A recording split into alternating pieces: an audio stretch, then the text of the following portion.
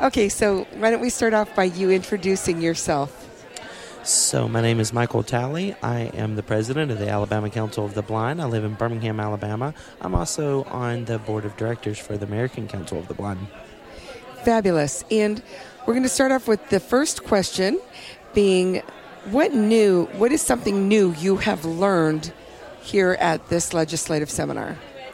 Oh my goodness, I've learned a lot as far as initiatives that we're going to be discussing and working on the Hill tomorrow, and as far as strategies on ways to be able to approach legislators about it, and also just kind of the political climate that we're in and the best way to approach it. So really and truly, there's several things that I've learned today that I will be utilizing tomorrow.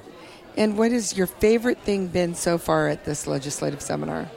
My goodness, so just as far as today, not counting the last 3 days that have been so incredible? The question is about today, but, well, I mean, I think you could go expand. Well, I really appreciate. Been a full weekend. Sure, I really appreciate the acting commissioner of Rehabilitation Services Administration coming and speaking with us, and he really did do a good job of explaining his vision for that administration for RSA over the next few years, and I appreciate him being willing to at least listen to us and hear us out and hear our side of things. I think that there were some speakers in the Q&A portion that made some very valid points, and I hope that he heard that. So honestly, while there have been so many good speakers today, I think that just the session with Mark Schultz was my favorite. Very good. Are you excited about meeting with your oh my goodness, congressional members tomorrow on the Hill? Absolutely, yeah. So it is so important to have that face-to-face contact with them. Whether we've seen them last year or in the last 6 months, whenever they recognize you and they're like, yes, it's so good to see you again, you're building relationships. And it's all about having strong relationships so that they can't just hear from us when things are bad and we're like, oh my gosh, this is going, happening. But just to be able to thank them for what they're doing, but also to increase awareness of what we're seeking. So they need to be able to hear from us at least a couple of times a year. So I'm very excited about it. It is very important. And the more people that we have on the Hill, the more impact that we can have. How has your experience here helped you to maybe want to do more out there advocating for the blind and visually impaired community? Absolutely. So it really stokes the fire within me.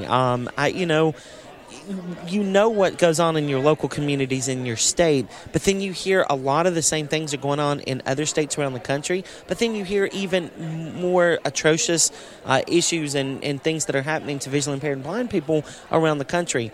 That does nothing but just motivate you that much more to band together, to work as a team, to work on these issues. So really and truly, this face-to-face, the networking and being able to spend time, not only just the 9 to 5, but afterwards in the restaurants and things like that, it has just motivated me that much more. So over the last few weeks, I've been doing some things with our situation in our state where I've been going to sleep thinking about it, waking up thinking about it, and honestly thinking about advocacy. And as strong as that is, things that I've learned over this weekend has motivated me that much more. So the last question was going to be, what is one thing you would say to someone who is considering coming to next year's legislative seminar? You kind of already said it, but do you have anything to add? Just please try to make it happen if you can't financially. Reach out to leaders and see if we can't find ways to get you here, because the sessions are incredible. It really is, and you can learn so much. However, the networking and the building of relationships amongst our members is just incredible. It just happened last night. I mean, I met a fellow member who has the same eye condition as I, and she had never met someone with aniridia before. So I was able to give her even more information about that. So if you're considering it, please don't let barriers keep you from coming here. Make it happen and reach out, and there's resources. There's ways to make it happen. So please, just come next year, and you'll see you'll be as fired up as I am. All right. Thank you so much, Michael, for taking time. Hey, thank you, and have a great day, everyone. And thank you for listening to ACB Radio. And thank you to Rick Moore and everyone, his brother Mike, and everyone doing such hard work here to help stream this. So thank you, and have a great day.